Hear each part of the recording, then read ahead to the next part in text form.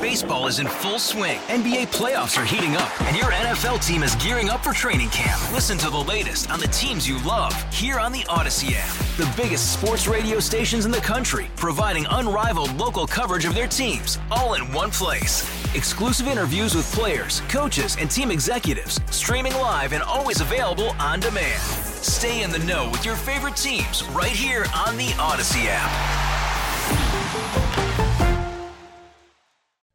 Great good morning, everyone. Keep running it, Jake. 10:08 a.m. here in Northeast Pennsylvania. This beautiful Monday, November 13th, 2023. This is the Bob Cordaro Show. I am indubitably he. It is a big day to fight for America, defend our values, and honor the brave who have made us and kept us free. People like Frank Pudgy Coladas, Dunmore, Gerald Jerry Butler, Pittston, Robert West, Archbald, George Nipper Nowakowski, Duryea. And we honor them today. So with history, our great founding fathers, and the incomparable Constitution of the United States of America as our guides, let us continue today's battle. A reminder, this Bob Cordaro Show will always be convincingly conservative, lovingly logical, proudly and passionately patriotic, and reliably right. Double entendre intended. And we re-adjourn this meeting, the Club for Common Sense, and promise to provide you a sanctuary of sanity for the next 2 hours in what has become a mad world. And we've got leaders who are telling us upside down is upside right. I mentioned to you last hour, and I'm going to read it again now, a poem written by our friend, Monsignor Konstantin Sikanoffi, at the Gino Murley Center. It's called The Taps. May 23rd, 2014, he wrote it. And I will read it again as we continue our celebration of our veterans. And it goes like this. The taps, the taps, the taps. The heart throbs. The eyes water, and the body quivers as we hear the taps playing in the distance.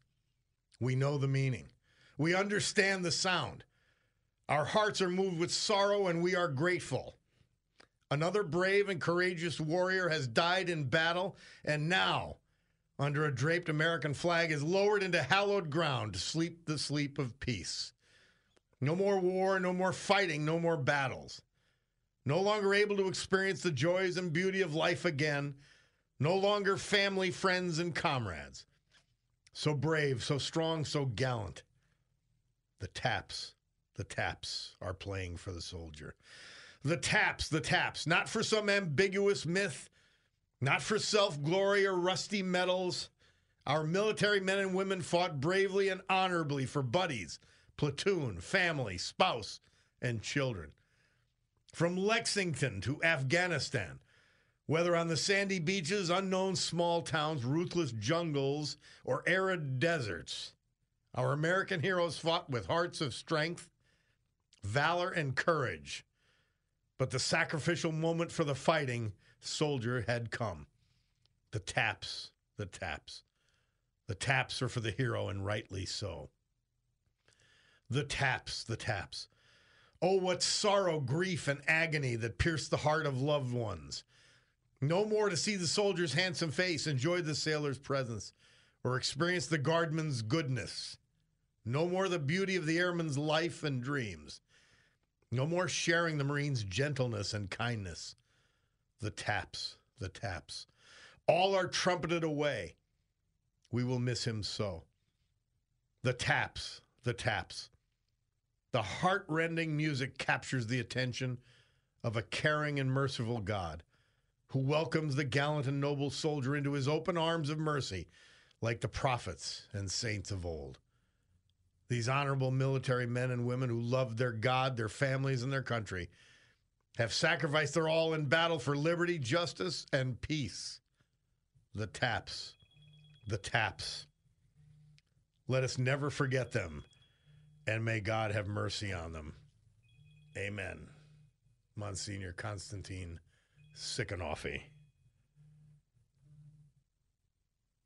And now it's time for Monday Musings with our guy, John Perillo. And you'll get it. We finally had to come up with a theme. I need just a moment to recover from that poem, honestly. But we had to come up with a theme for Perillo and Monday Musings. And we asked him today, because Jake inspired me. And here it is. We didn't start the fire. And given the history we delve into, absolutely perfect that this is John's song, because it is a theme. John Perillo, welcome on this Monday to Monday Musings. Hey, good to be here. Calm that dog down. I don't want you. I normally have help with this, and I don't have it right now, so I apologize. That's okay. This is real life. Oh we do real life here. I don't know how he got into my studio. Right, I have my door locked. No, I'm sorry. Anyway, thanks for the walk-up music. I like that. Yeah, we're gonna do that. We'll do that from now on. That sounds great. Hey, I wanted to talk to your listeners this morning about how Israel could manage to still lose this war that they're in. So if you give me a little bit of time here, we're all watching these events in Gaza, as we should, for a lot of good reasons. And the big reason is that it's an existential struggle for Israel, meaning that if they fail, they're going to disappear. So let that sink in for a second, right? John Perillo, I tell the audience, and anyone who gives me this Palestinian bullspit, I say, do you think for a moment, you're talking about oppression and this and that, do you think for a moment, if Israel let down their guard, they wouldn't be wiped out? Now reverse it. Yeah. And it's obviously not true. The Palestinians wouldn't be wiped out by Israel. Yeah, that was Gold in My Ears comment, that if the Israelis laid down their arms, there would be no Israel, and if the Palestinians laid down their arms, there would be peace. And I think she was right. But if you think about that in that terms, then the Israeli army has a remarkable record of winning for such a small country in a really rough neighborhood. It won conventional wars in 1948, the day after Israel was created, by the way. In 1967, preemptively against Egypt, Jordan, and Syria. Oh, by the way, that's called the setback by Arab countries. In 73, and then it forced the Palestine Liberation Army to give up its armed struggle in 1996. It's deterred Hezbollah since 2006 when the IDF, Israeli Defense Force, militarily destroyed them. And it's not just that the military is strong because of U.S. support, but also because of everything that the Israeli military does, from its doctrine, organization, training, leadership. I mean, they are the most lethal fighting force in the Middle East. So I think it's safe to say about the war in Gaza now that in the end, Israel will win militarily. The stakes are just too high for them not to win. Yeah, that's the one thing people forget. They have to win. They have to win is right. So the only question now is what time frame and at what cost, right? And that's part of why we keep hearing all this noise about proportionality and ceasefires and all that other stuff, because if there's anything that the world hates more than Israel, it's Israel winning at anything. So, but there's a gentleman in the Center for Strategic and International Studies, a gentleman called John Alterman, who mentioned the possibility of this being the first war in Israel's history that they have a very real chance of losing. And if that happens, obviously it'd be horrible for Israel, but also damaging to the United States. And for that reason, I'm not saying this is going to happen, but it's so dangerous that it could happen that it's something we need to understand. And I don't know if you guys remember, there's a line in the old Clint Eastwood movie, Heartbreak Ridge, right after that the U.S., after World War II, was 0-1-1. No wins, one loss, being Vietnam, and one tie in Korea. And that movie was done before our involvements in Lebanon, Somalia, Haiti, and all those that never ended in clear victories. And add to that the post 9/11 conflicts in Iraq, Afghanistan, and Syria, Iraqi border. Those were all major military efforts of the U.S. with serious resources behind them. But after years of fighting, billions of dollars, and thousands of U.S. deaths, we never really got a victory in any one of them, right? And the reason why I bring those up is because people will talk about the difference between that and the Israeli battle right now. And the clear one is that Israeli wars are being fought on their own borders, while every U.S. operation that I mentioned is being fought on a land far, far away, and that our population has very limited knowledge of what we're doing there and why we're doing it, and also a really bad case of ADHD. And it's said that Israeli wins because it has to, right? But always remember, because we talked about this a while back on Monday Musings, that war is just politics with force behind it. And I can guarantee you that Hamas understands that. So let's look at the brutal Hamas attacks in the light of that political battle that they're fighting, right? We're used to, and we like, clean-cut victories. Somebody surrendering on the deck of a battleship, as in World War II. Well, that doesn't happen anymore. Hamas's concept of a military victory, like those other organizations, is about driving long-term political outcomes.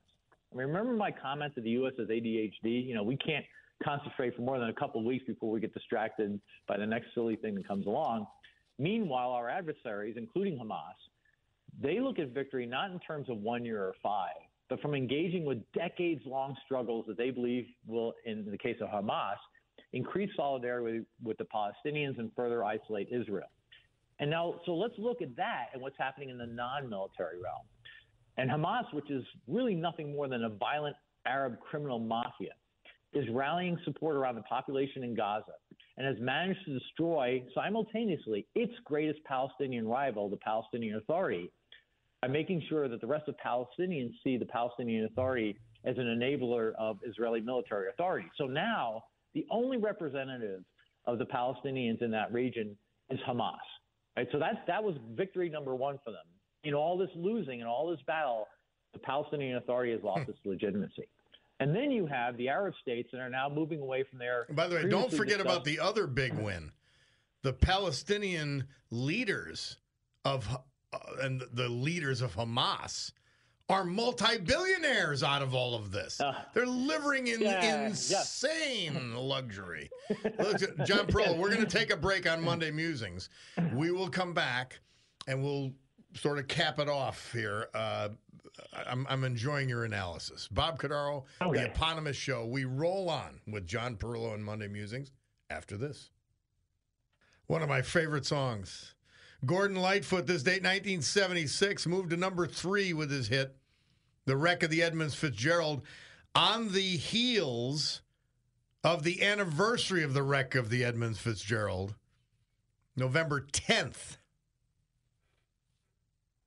Fascinating. And how appropriate that our history encompasses another disaster, even larger than the Edmunds Fitzgerald, fire erupting inside a coal mine in Cherry, Illinois, killing 259 men and boys. And we get that here in northeastern Pennsylvania, don't we? Mary Regina sent in Mother Teresa for the day, and I'm happy I pre-read it, or it would have caught me, just like that poem has been. The Taps by Monsignor Constantine Sikanoffi. And it reads this way for November 13th, St. Teresa. I can never forget the time when I gave a child to a family, and after a few months I heard that the child had become very, very sick. I went to the family and told them, give me back that child. I'll take care of the sick child, and I'll give you another healthy child. The father looked at me and said, Mother, take my life rather than the child. Oh, gosh. So you wonder what inspired St. Teresa to do all she did. That'd keep you going, I guess, for a few years. That incredible story. So we're in the midst of Monday Musings with our guy, John Perillo. And now that we have a theme song, we can't help but play it. We didn't start the fire.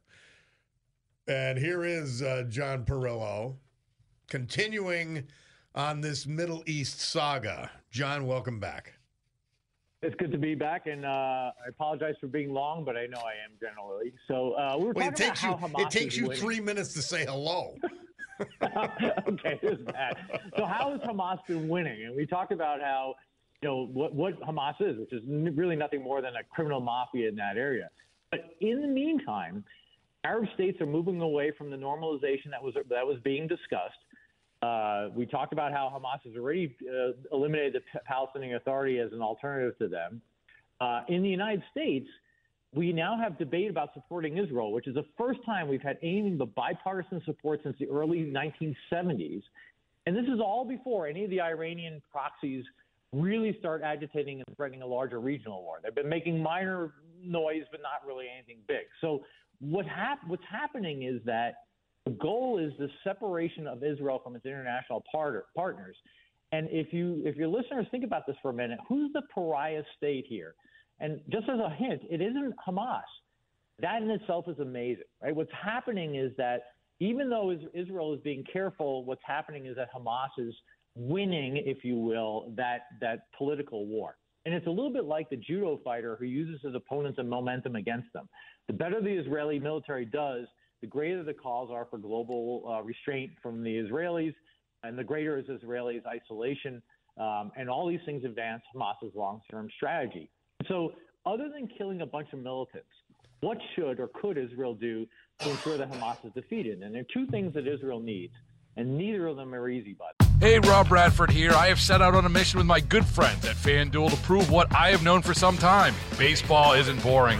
Now I have a daily podcast to prove it with some of the most notable people in the baseball world, screaming baseball isn't boring from the mountaintops, or at least agreeing to come on our show. Players, managers, GMs, and yes, even the commissioner of baseball, Rob Manfred. It has been a constant wave of baseball's most powerful voices. So join the revolution. Subscribe and soak in Baseball Isn't Boring. Listen on your Odyssey app or wherever you get your podcasts. You'll be glad you did.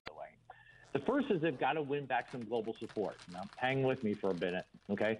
So given the open anti-Semitism in the region and the larger world, that almost seems impossible.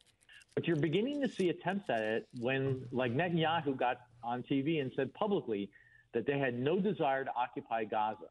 The audience for that announcement was likely the other regional powers who also distrust Hamas and Iran, but can't be seen to openly be supporting Israel. So, Bob's talked about it a number of times. Look at Egypt's response. Right, they've shut their own border and they've remained silent, which is about as close as we can get to support from Egypt. And Israel needs Egypt, Jordan, and likely Saudi Arabia to be on board, at least financially, in order to rebuild something in Gaza after this whole mess is over, and likely to provide some sort of acceptable governance, since it can't be Hamas. And Hamas has managed to destroy the credibility of the Palestinian Authority. And by the way, for what it's worth, part of the destruction of the Palestinian Authority is Netanyahu's own fault. He was playing Hamas off of the Palestinian Authority in order to claim that there was no single party to negotiate with, and he got burned. So that's just an aside there, right? But even though none of the Arab, but a very important one, John Perillo. I'm happy you mentioned it. Yeah, he made a mistake there, right? And I think it's going to cost him his presidency. But even though none of the Arab countries are committed to the Palestinian cause, all of them have been offended by what they see as this Israeli indifference to Arab lives. They're not eager to take responsibility for Gaza, but they also can't be seen as being put in place by the Israelis. And they have to advance their own interests in Gaza by making sure that the threats to their own nations don't grow in Gaza. So Israel should be, and probably is, already engaging with these governments directly now, and Israel needs to convince them that a stable Gaza would be in their interest. And I'm talking about specifically Egypt, Jordan, and Saudi Arabia here. John Perillo, we need to take another break. We'll do so. We'll come back and have you continue, and then I've got a concluding question that I want to ask you about a proposal that has some fascination to it. In the short, so you can think about it, and I'm sure you've seen it, is buying the Sinai Peninsula from Egypt. And allowing the Palestinians to move there. It's my preferred course of action, but I want to think it through. We'll take this break. Bob Cordaro, WILK. We will return with Monday Musings and John Perillo after a veterans moment, after the weather, and then we got to hear from our great sponsors. Robert West, Archbald, survived by his wife of 62 years, Angela. Served in both the United States Army and the United States Air Force. Incredible. Combined service of over 20 years. He worked at PennDOT, Korean War veteran. heavily involved with his VFW and Legion Post in Einan and Archibald, respectively. Survived by son, daughter, grandchildren, great-grandchildren. Robert West. Jerry Butler Pittston. This Jenkins Township High School grad, United States Marine Corps reservist. Jenkins Township Volunteer Fire Department. Worked at Technoglass for 38 years and 20 more at the Great Sabatel's Market, Main Street, Pittston. Jerry will be lovingly missed by his wife of 59 years, Joan. Daughter, grandchildren, Jerry Butler. My old friend, Frank Pudgy Coladas, Dunmore. His wife, Vera, another sweetheart, died October of 21. They were married 64 years at the time of her passing. It's the last time I saw him. Born in Scranton, 1955, graduate of Dunmore High School, United States Army Reserves. Survived by his daughters. George Nipper Nowakowski, Duryea, born Sawyersville. Pittston High School grad, United States Marines. He then went on to a career with the Pennsylvania State Police, including being stationed at Troop P, Wyoming. Preceded in death by his wife, Judith. Daughter, a son, another daughter, grandchildren. Nipper Nowakowski, our veterans for today.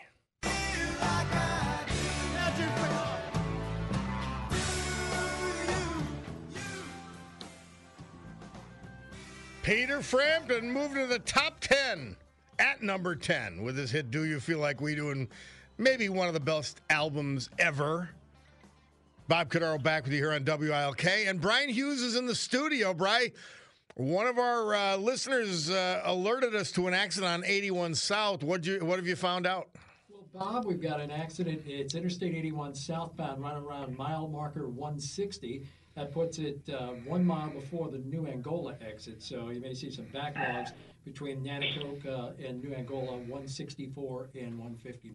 Okay, and keep us alerted on this, because we'll see if it's a traffic backup. We want to tell people avoid the area. And they've been doing a lot of work in that area, both north and southbound. So if they're doing any work out there, it's going to get backed up pretty soon. And watch out for the workers, too. Thank you, Brian Hughes. Appreciate it.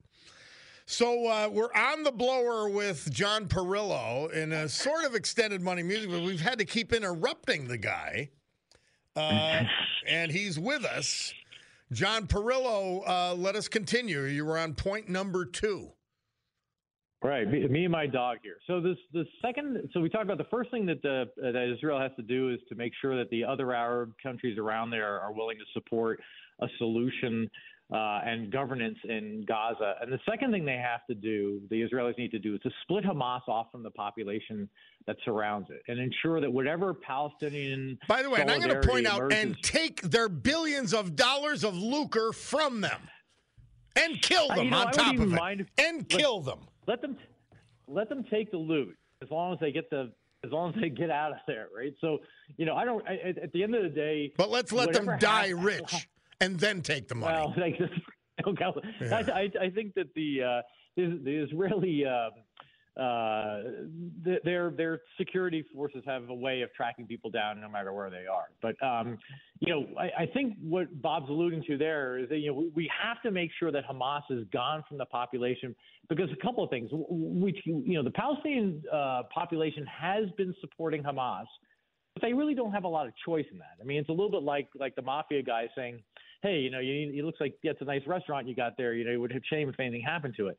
So anytime the international community sends like pipes to put water projects in place, Hamas takes them and makes rockets out of them. Yep. The international community sends concrete there to build a building, and Hamas takes it and then builds tunnels with it. So that has to end, which means Hamas has to go.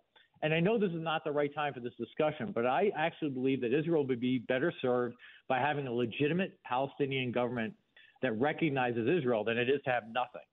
And I know that that's a pipe dream at this point, but at some point, the Palestinian question needs to be addressed, and we who have the luxury of a little bit of separation between us and what's going on in Israel right now should be supporting Israel in that attempt. And I suspect that Anthony Blinken, when he was over there, was likely pushing those ideas or talking about those ideas. And Israel, for now, is very much in the warfighting mode, like they should be.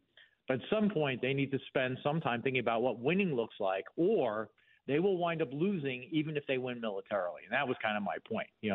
Hamas has been planning this operation on October 7th, apparently for years. And there's no way they could have been certain of their military success. They could reasonably be certain of what Israel's response was going to be. Yeah, they wanted their own people killed. To lose that. They wanted their own people killed. And that's all true. For their protection. All right. We've got to go to a break, so I want you to hang for a little bit more if you could. And I want you to give us your initial thoughts. We could do a whole Monday Musings on this about the possibility of a Sinai solution to all of this, at least an interim solution. Bob Cordaro with you, John Perillo, Monday Musings. We will be back after this. We're back. Bob Cordaro with you. We're in the midst of Monday Musings. By the way, another accident, one of our audience is pointing out, and Brian Hughes is going to update us after Bloomberg Money Minute, on 81 South at mile marker 171. We reported one on 161. There's one on 171 as well. Tough day out there.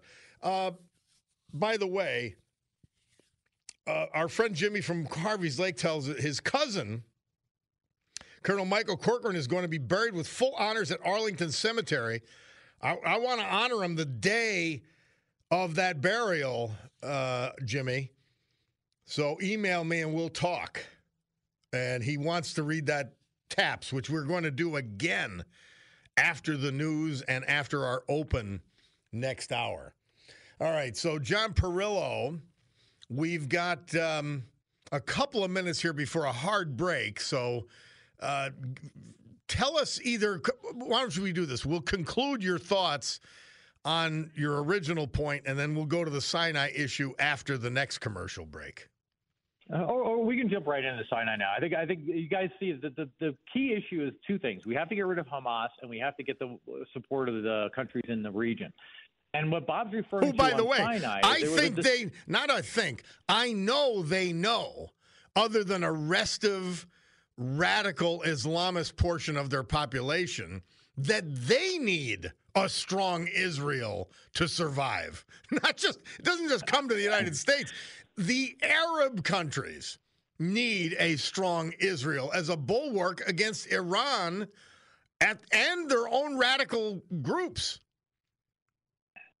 Well, it's that second half that makes this so difficult, right? So if Egypt is seen supporting Israel more than what it has in the past, which is essentially, hey, we recognize your right to exist, and we don't touch you and you don't touch us, that the danger is to the Egyptian leadership itself, right? Because you can't support Israel fighting other Arabs as they see it without risking your own life. Yes. And that's the same issue with Jordan. It's the same issue with Saudi Arabia. The reason why Saudi Arabia is not supporting Israel is not because they don't believe in what Israel is doing. I pretty much guarantee you that they do. But in their own country, they can't upset their own imams and that sort of thing. So because they know they'd be next. So the funny part is Israel's existence, and we've got to go in just a few seconds. Israel's very existence is not only protection, it's a whipping boy. So they get two things out of it to counteract their wackos in their country. It's a remarkable dynamic. Right, absolutely correct. We can wait till the next break if you want to keep going. Let's go to the Sinai. John Perillo's with us. Monday Musings, but it is time for the Bloomberg Money Minute. We'll find out what's happening in business and do all of this after that. Well, we're in the midst of Monday Musings, but these traffic issues continue. And our guy, Brian Hughes, is in the studio. What do you got, Brian? Yeah, it's feeling like a Monday out on Interstate 81 southbound. There was an earlier accident mentioned before about at mile marker 160. That would put it before the New Angola exit. That accident has been cleared.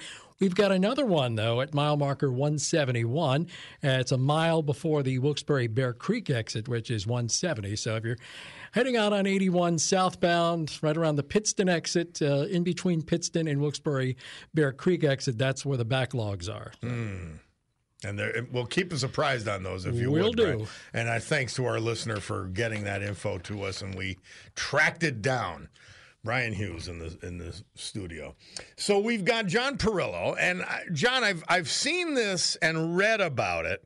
We may have even talked briefly about it before, but just for the audience, the theory is this. And you look at anything you do is going to result in the gnashing of teeth and all this other kind of thing. But remember, these borders were imposed anyway in the sake of a world order. But the theory is you pay $10-15 billion to Egypt for Sinai. Huge area. And not only the Gaza residents go there, but the West Bank residents go there as well. And now you've got a territory for the nation of Palestine, or whatever the hell they want to call themselves. And we make sure that they're not led by sick, twisted, insane murderers. And by we, I mean the United States and all of the civilized world, particularly the Arabs in the Middle East. And we have a country that they could either come back and actually show that they could govern themselves, or they prove what events have proven, that nobody wants them because they're not a valued country, nor can they be. We'll see. Yeah. You bring up a lot of interesting points there. So the first one for your listeners is that the idea isn't really new. Trump was actually exploring it back during his presidency. The second thing is that the Sinai isn't really empty. There's some spectacular hotels there. Egypt has really tried to develop it. So it's not quite as simple as taking – and the Sinai Peninsula is huge, so it couldn't be the whole thing. Yeah. And it's oil rich, and, so there's some other things there. It's also entirely Egyptian. So you're putting the solution for this on the back of the Egyptians entirely. And then on the other side, but our argument is, hey, you lost it and we gave it back to you. Right. That's a great point, right? So one of the things I suspect that could happen would be the Israelis could never give up their land to the Palestinians, but the Israelis have this empty quarter that borders on the Sinai that they could probably trade a piece of that in exchange for the Egyptians, giving up a portion up by Gaza. I could see something like that happening.